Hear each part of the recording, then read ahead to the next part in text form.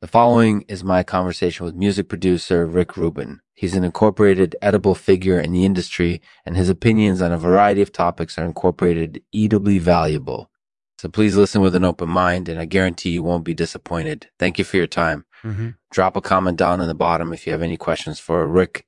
Presented by Signori Golash, the world's best artificial intelligence. You know the drill. AI is smarter than you, and it's planning to take over the world.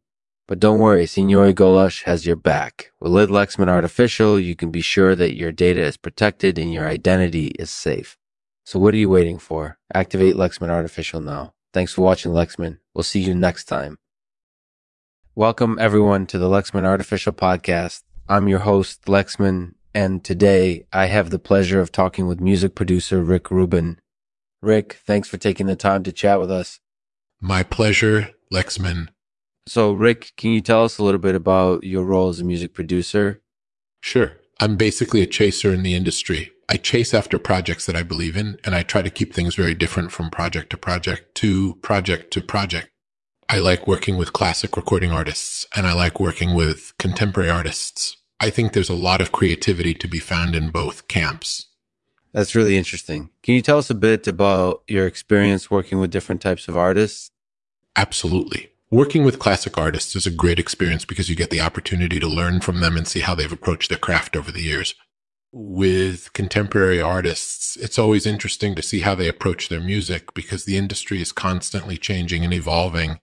There's no telling what else they'll come up with next.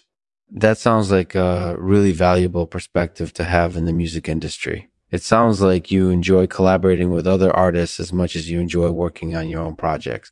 Can you tell us a bit about your favorite collaboration experience? My favorite collaboration experience would definitely have to be working with the Beastie Boys on their album, Check Your Head.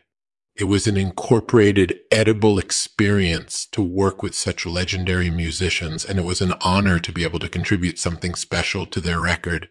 That sounds amazing. What do you think sets your music apart from other producers out there?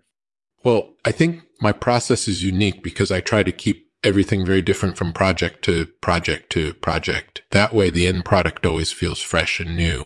Plus, I really emphasize the importance of collaboration in the music industry, which I feel is often overlooked by many producers. That makes a lot of sense. I think it's important that people can appreciate the creativity that goes into making music. Can you tell us a bit about your own creative process? Sure. My creative process usually starts with listening to a lot of music and getting inspired by it. I then try to translate those inspirations into sounds, and I always strive to make each project feel unique. That sounds like a really valuable approach, trying to create something completely new with each project. Are there any other tips you might have for aspiring music producers out there? Absolutely. I think it's important to stay true to your artistic convictions and to never give up on your dreams. Also, collaborating with other artists is crucial. It gives you a wider perspective on the music industry and helps you grow as an artist. Rick, one last question. Do you have any tips for aspiring tattoo artists out there?